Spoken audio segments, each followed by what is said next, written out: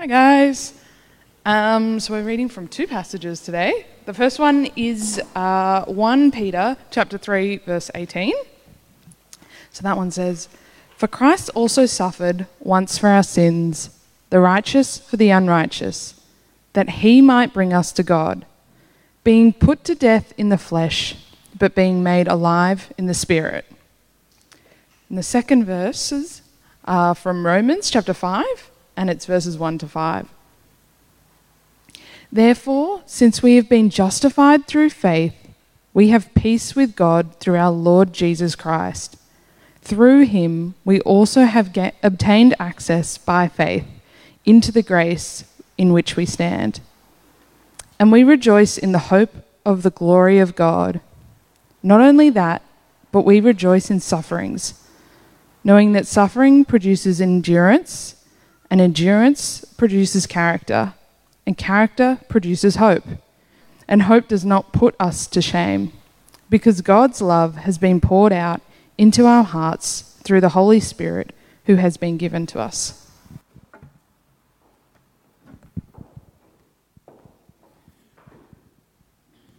Thanks, Alicia, for reading that through. Good morning, welcome everyone. If you're tuning in online, great to have you with us. And for everyone who's here in the building, thanks so much for being here with us this morning.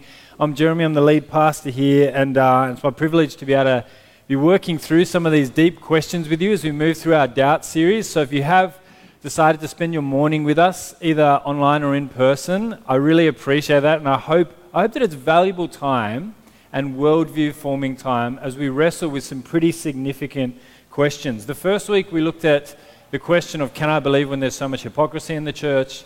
Last week was, can I believe when there are so many problems with the Bible?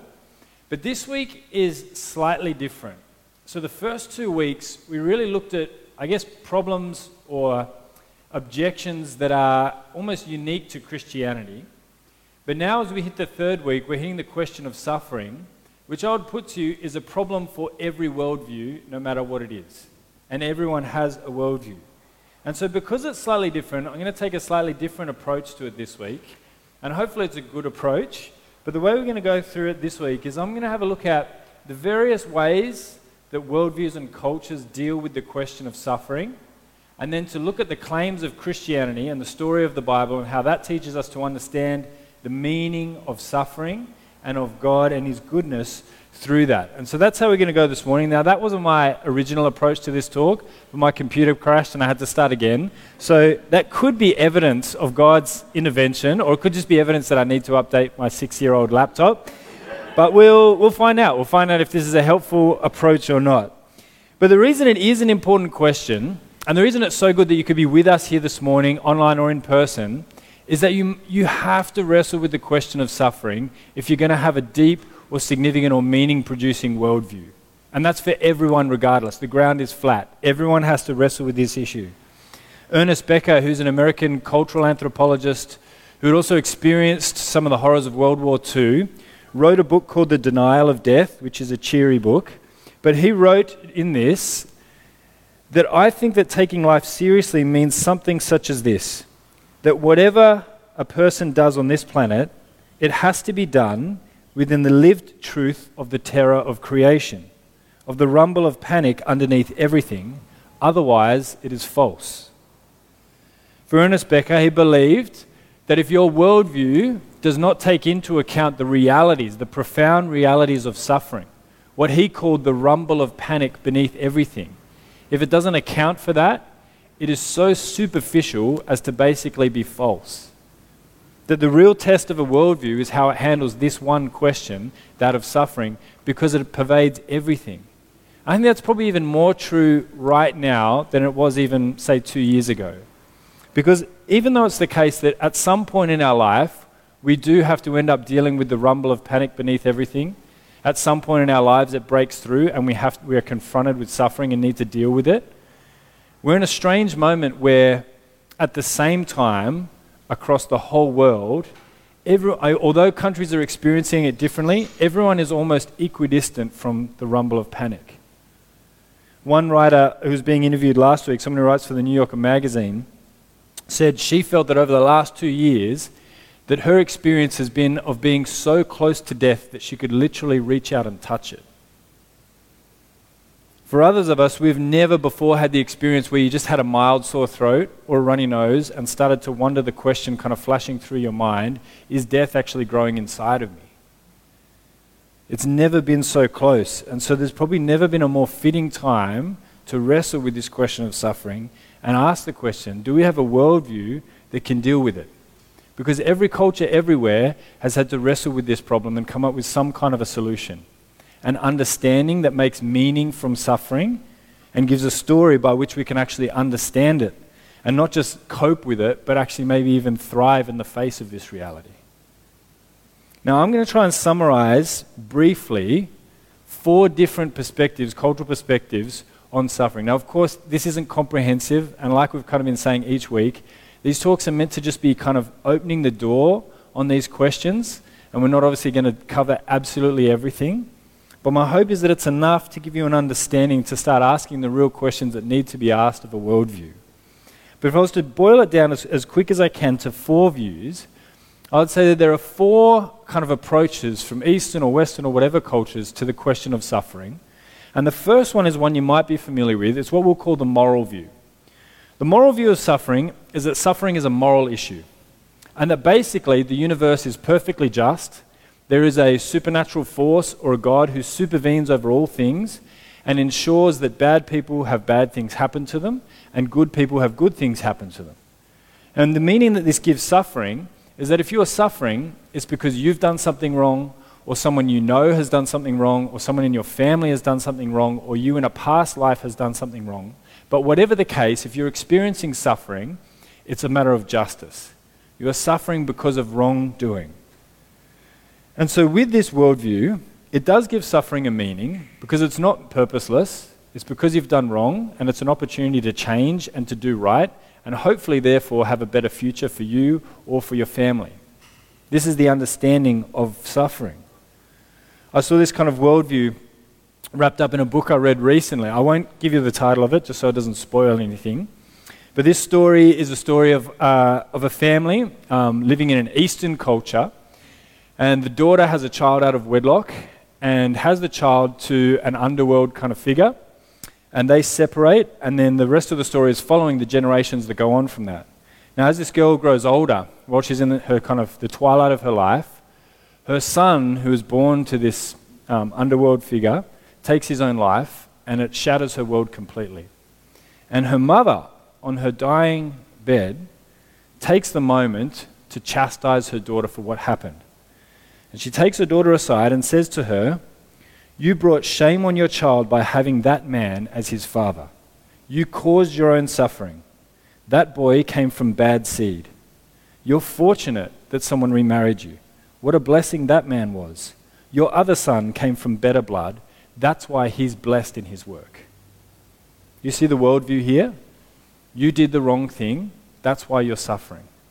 You did a bad thing. Now a bad thing has happened to you. Later on you did a good thing, so good will come from that. The universe is perfectly just and has a way of working things out. Now you can see in some ways the appeal of this. It means that suffering is never meaningless. But you can also see the problem with this worldview. It's incredibly shame-inducing, isn't it? That not only do you have to wrestle with the overwhelming pain of suffering itself, now on top of that, you have to take moral responsibility for it. And maybe you even have to take responsibility for the suffering someone in your family is experiencing because of something you did. It's almost unbearably crushing. But that's the moral view of suffering. That's the first one. The second one then is almost the opposite, the fatalistic view. This is the idea that that suffering is not just, it's not a perfectly just system, it's in many ways random. This is what you might call the "it is what it is" experience of suffering. And we've not heard that phrase on our own tongues or on others more often than in the last 2 years. But this is the view that there might be a God or a supernatural force, but suffering is basically a test. And if you can overcome it, you'll become a stronger person and a stronger character and a better person for it. And the meaning it gives to suffering is that God or that supernatural force or the universe is testing you, and you can become a stronger person, and there's a kind of a heroism to suffering. This is a trial or a test. And on the other side of it, is the glory of having overcome it. It can lead to character. And you can see the appeal that this has. It's kind of the whatever doesn't kill you, make you stronger kind of view of the universe. And the helpful thing is, it doesn't make you take moral responsibility for all the suffering that's going on. And it can lead you to actually see these trials as some kind of a hero's quest.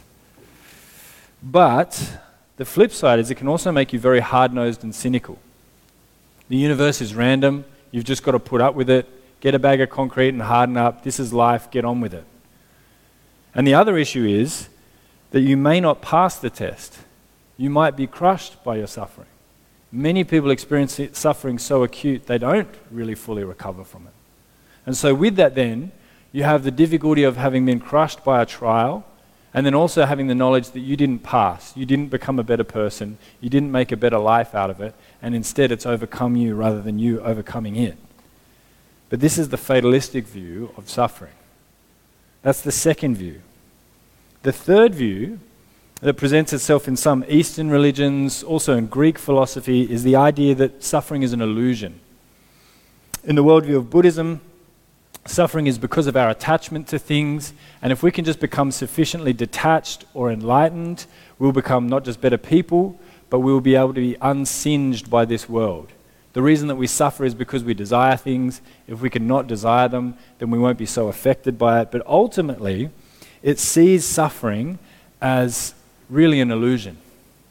And you can see the appeal of this in some ways. We know that different people experience suffering differently depending on the mental attitude they bring to it. So there is an experiential side to our suffering.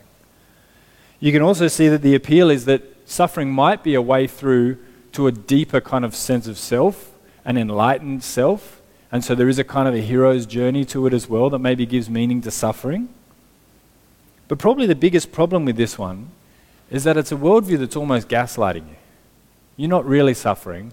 Suffering's not really suffering. It's kind of in a way all in your head. And if you could overcome it, you wouldn't be suffering at all. And you can see the difficulty of this. You can see that the challenge of this is that even in suffering, there is the added struggle of being like, well, maybe I'm just not good enough to overcome it or significantly detach myself from things as well. But that's the illusion view of suffering. But then the last one is probably the most recent in world history. And what we'll call this one is just the secular view. Secularism broadly means that life is lived between birth and death. There's no great beyond. There's not necessarily any supernatural force, and certainly no God, or if there is, there's no way to know this God or gods. And basically life is lived in the here and now. And the way that suffering is understood under this worldview is that suffering doesn't mean anything. It's random, it's not just, it's just a bad experience that happens. I realize that Richard Dawkins may not be the voice you choose to voice an agnostic worldview, but his summary of suffering here, I think, is reasonably apt. Dawkins writes, "The total amount of suffering per year in the natural world is beyond all decent contemplation. In a universe of blind physical forces and genetic replication, some people are going to get hurt, other people are going to get lucky, and you won't find any rhyme or reason in it, nor any justice. The universe that we observe has precisely the properties we should expect if there is, at bottom, no design, no purpose, no evil, no good, nothing but pitiless indifference." He's a happy soul, Richard Dawkins. But I think what he's trying to be here is intellectually honest. That if you believe as he does, that we are the result of blind evolutionary forces, there is no grand concept of design, justice, or purpose, that suffering is random, and ultimately doesn't have any higher meaning. And so what this leads to is a worldview that is basically the main approach to suffering is because it doesn't mean anything and it doesn't produce anything, is just as much as possible get away from it. We try to make our culture as safe as we possibly can, to keep suffering as far away from us as we possibly can, because we won't gain anything by it. For some, it leads to what you might call like a sunny nihilism, the idea that, look, there's no particular meaning to the universe, so just try and enjoy your life. There was a campaign in the UK about a decade ago that kind of sprawled across billboards and buses and bus stops the phrase, "There probably is no God, so just enjoy your life." And that's the kind of approach. There's no particular meaning to it. Just try and live the best life that you possibly can. But the problem with that is that when suffering breaks through, it's not really enough, is it? A kind of myopic optimism is not enough to get through real suffering when you've encountered it and real difficulty. See, the problem with our approach in the West is that we mainly just try to avoid it. There has probably been no culture like ours that talks about death as little as we do, even in a pandemic. We dive into distraction, entertainment, work, fun, pleasure, whatever we can do. And so our main approach is to avoid it, and if we do encounter it, to hopefully work it out of our lives as quick as we possibly can. There's no dignity or heroism or any great story connected to it. There's not a greater meaning to it. And so what this can leave us feeling when we experience genuine suffering is actually just feeling a little bit empty. Sarah Jones wrote a piece for New York Magazine last week called "An Atheist Reconsiders God in the Pandemic." It's true that suffering might cause you to doubt your faith if you have one, but it also might cause you to doubt your atheism. And in her article, she describes herself grasping for a deeper meaning to her suffering. Her grandfather died of COVID during the pandemic, and she was able to plant a memorial flag at the Washington Monument with 700,000 other flags when they did that. And she was saying, look, I don't want to be cynical about that. I think that was a significant gesture. But in her experience, she described it as thin. That is probably not sufficient enough in gravity for the moment of suffering that she'd experienced. She goes on to talk of longing for a deeper meaning, but she couldn't really bring herself to go back to the church where she'd experienced so much hypocrisy and fundamentalism. And she writes, when another friend died, that when I learned that my young friend had died, I went for a walk. And there was nothing else I could do. I could not light a candle for him in church. I could not berate God for the random cruelty. There was nothing except myself on a walk alone through Brooklyn. It's not so unusual to be paralyzed by unbelief in a moment of grief. The nearest comfort I found was in other people.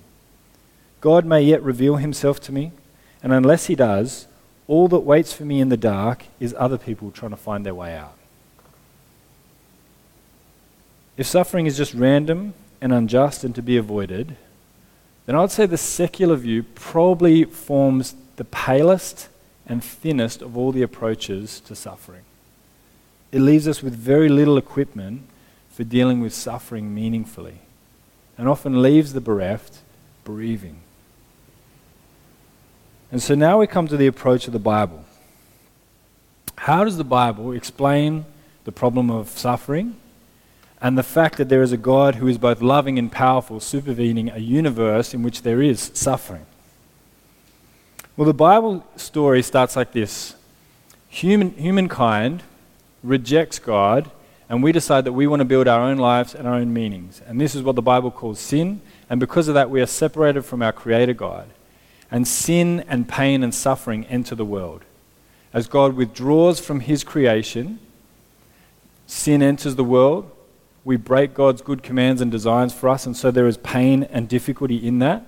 But also the world itself is broken by sin. We have natural disaster, things that are not moral issues, but are very pain-inducing. And we have a world that's broken by sin. The Bible explains that suffering came into the world because of this break in our relationship with God. Now at this point you might be saying, well, I've heard this one before. This is just the moral vision kind of redubbed. But the truth is that the Bible doesn't hold to the moral vision of suffering. In fact, in the Gospel of John, an account of Jesus' life, his disciples actually ask him whether or not he believes in the moral view of suffering. A blind man comes up and approaches them, and they say to Jesus, Jesus, who sinned, this man or this man's parents, that he was born blind? So you see the moral view of suffering in that, right? They're saying he's blind, something bad has happened to him. Who did the bad thing, him or his parents? And Jesus responds surprisingly in John 9 by saying this. Jesus answered, it was not that this man sinned or his parents, but that the works of God might be displayed in him. Jesus says he rejects the moral view. He says, no, it's not because he's done some particular sin that he's been born blind. Actually, he's experiencing just the general suffering that we experience by being in a world that was broken by sin. But he says that suffering is not meted out one for one. You do a bad thing, you get a bad thing. You do lots of bad things, you get lots of bad things. Actually, there are ways in which it is almost unfair. But Jesus says, but in this, God will show his work. That suffering in the Bible, though it has been brought on by sin, is an opportunity for God to do his work and be merciful to us. And we see this no more clearly than at the cross where Jesus died. In 1 Peter 3:18, the passage that Alicia read out to us before, this sums up all of Jesus' life when it says, "For Jesus suffered for sin once for all, the righteous for the unrighteous, to bring you to God." The claim of the Bible is that actually God suffered for our wrongdoing, contra the moral view. That we have rejected God, because of that suffering has entered the world, and yet Jesus entered human history and suffered on our behalf to bring us back into relationship with our Creator God. See, it's not the moral view. The moral view is you do bad, you get bad. The Bible view is we've done wrong, and yet Jesus suffers for us. It's not the fatalistic view. God is not testing you to see if you pass. Jesus is the one who passed the test for you. He died for your sin on your behalf. And not only that, but God is not far off watching the Hunger Games below, but actually he comes and enters human suffering and human history and experiences it on our behalf. It's not the illusion view. Your suffering is real and it's bad, and it's a part of the real brokenness of this world. And it's something that Jesus has come to fix, and one day will sort out completely and will take away all suffering completely. It's not an illusion. It's not the secular view. It has meaning. It's an opportunity for God to show his mercy and his kindness to us in our difficulty and in the suffering that we experience. See, the Bible view is entirely different to the others. It's an entirely different way of understanding the universe, but also the place of suffering within it. It's the only world religion that claims that God actually came and suffered. That Jesus himself was God experiencing suffering on our behalf. To kind of capture the uniqueness of this, one poet, Ed Shillito, wrote, "The other gods were strong, but thou wast weak. They rode, but thou didst stumble to a throne. But to our wounds, only God's wounds can speak, and not a God has wounds, but thou alone." God gets your suffering.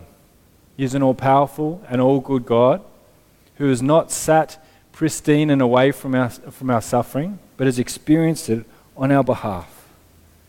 And this is a profound vision and a one that's unique to Christianity in the Bible. But even after all that, you still might say, well, look, that sounds all very lovely and poetic and great, but there are many unanswered questions of suffering still. Like why? Why me? Why them? Why now? Why so difficult? And the truth is that we don't get answers to questions like these in the Bible. There is still mystery.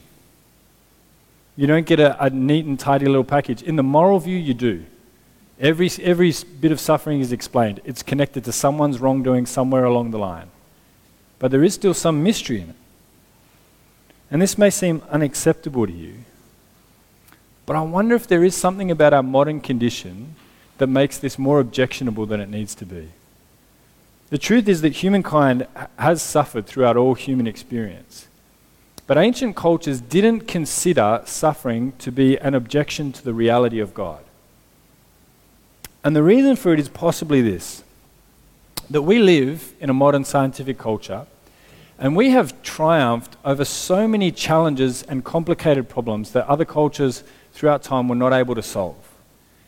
And because of that, we do find it hard to believe that there might possibly be a problem out there that is so complex that even if it were explained to us, we wouldn't be able to understand it.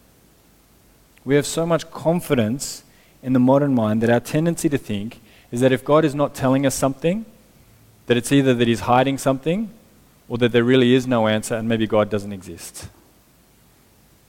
But couldn't it be possible that the problem of evil and suffering is so difficult that even if God were to sit you down and have a chat and explain it all, that our finite human mind may not be large enough to understand it? that there may be things that we just couldn't understand. And so the question really becomes, given that every worldview has its issue with suffering, is there enough in the Bible to trust that God is both good and powerful? That's the question that we're left with. Does it make meaning of suffering, and is there enough to believe that God is both good and powerful? Now let me just share with you one short story, a playlet written by John McNeill, that's meant to answer this very objection. It's called The Long Silence, and you'll get why right at the end. He depicts the scene where all people throughout all human history are standing before God on the last day, the judgment day. And he describes it in this way. He says, at the end of time, billions of people were scattered on a great plain before God's throne. Most shrank back from the brilliant light before them, but some groups near the front talked heatedly, not cringing with shame, but belligerently. Can God judge us? How can he know about suffering? Protested one girl. She ripped up her sleeve to reveal a Nazi tattoo from a concentration camp. We endured terror and torture and death and beatings. Another man lowered his collar and said, what about this? Revealing an ugly rope burn. Killed for no crime but the color of my skin.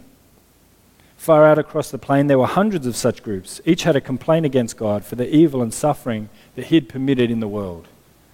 How lucky God was to live in heaven where all was sweetness and light, where there was no weeping or fear, no hunger or hatred. What did God know of all that humankind had been forced to endure? For God leads a pretty sheltered life, they said. So each group sent forth a leader, chosen because they had suffered the most. And at last they were ready to present their case. Before God could be qualified to be their judge, he must endure what they had endured. Their decision was that God should be sentenced to live on earth as a person. Let him be born a Jew. Let the legitimacy of his birth be doubted. Let him give him a work so difficult that even his family will think he's out of his mind when he tries to do it. Let him be betrayed by his closest friends. Let him face false charges. Let him be tried by a prejudiced jury and convicted by a cowardly judge. Let him be tortured. At the last, let him see what it means to be terribly alone. Then let him die. Let him die that there may be no doubt that he has died. Let there be a great host of witnesses to verify it. As each leader announced their portion of the sentence, loud murmurs of approval went up from the great throng of people. And when the last had pronounced their final sentence, there was a long silence. No one uttered another word. No one moved, for suddenly all knew that God had already served his sentence. The claim of the Bible is unique, that God has suffered. That though suffering has entered the world because of our rejection of him, he has come and suffered on our behalf in our place. So you do not have a God who cannot understand suffering, who cannot empathize, who does not care, but who is intimately knowing of our suffering. And isn't this enough to believe that God is good and powerful at the same time? And that he can be trusted even in a world where for now there still is suffering before the time when he restores all things. This is the claim of the Bible, the unique claim of the Bible. The framework and the story that it gives us to understand suffering and to endure it. But it also gives meaning to suffering that's unique. The second passage that we're to look at is from Romans, which talks about what suffering now produces for the follower of Jesus. And look what it says in Romans 5, 1-5. It says, therefore, since we have been justified by faith, we have peace with God through our Lord Jesus Christ.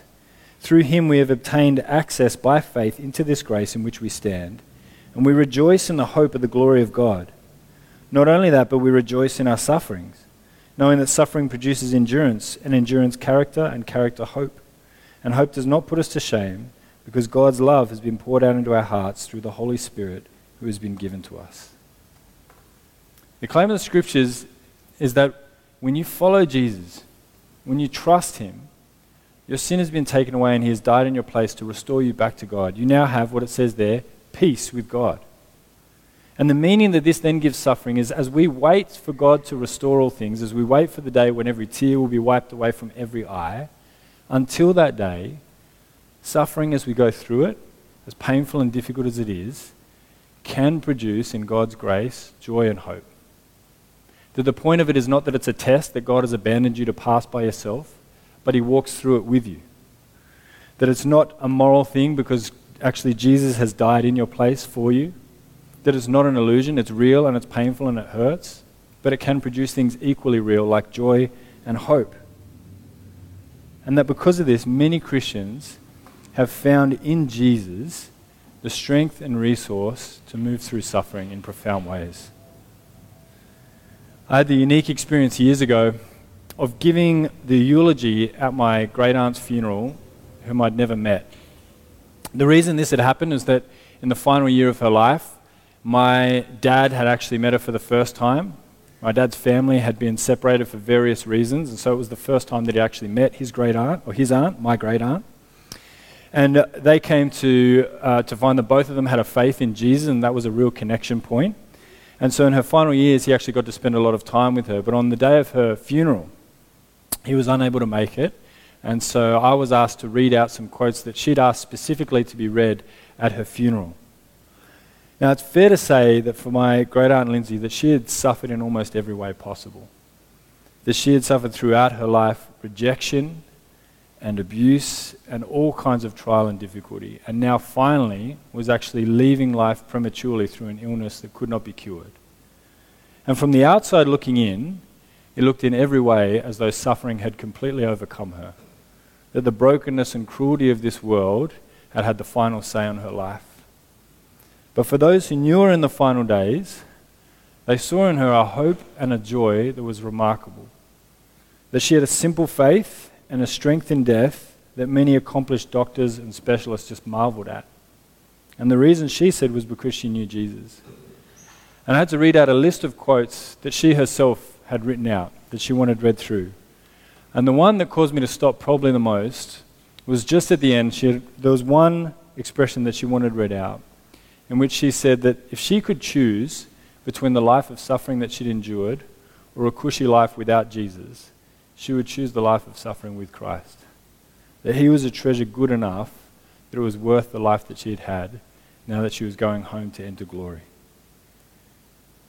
This is the kind of hope, this is the kind of grace and mercy that can be produced by the gospel. That the view of the scripture is that human suffering is a moment in which God can work profoundly. It's not the moral view, it's not a chance to do better, it's not the fatalistic view, it's not a test that you had to pass. It's not the illusion view, it's all just in your head. It's not the secular view that it's meaningless. But it's a chance for God to do a mighty work of mercy, even as he did in my great-aunt. Let's pray. Father, we praise you that you are not a silent God, that you are not an absent God, but that you speak to us in this world broken by suffering and pain. That you know it intimately and profoundly, and that you have provided a way through in Jesus. That in him you are bringing all things together. That one day you will restore all things, and until that day, the hope of the gospel gives us enough to endure and to even find joy and hope for the journey. And Father, we just pray that you would strengthen us in this way, that we might know you and love you.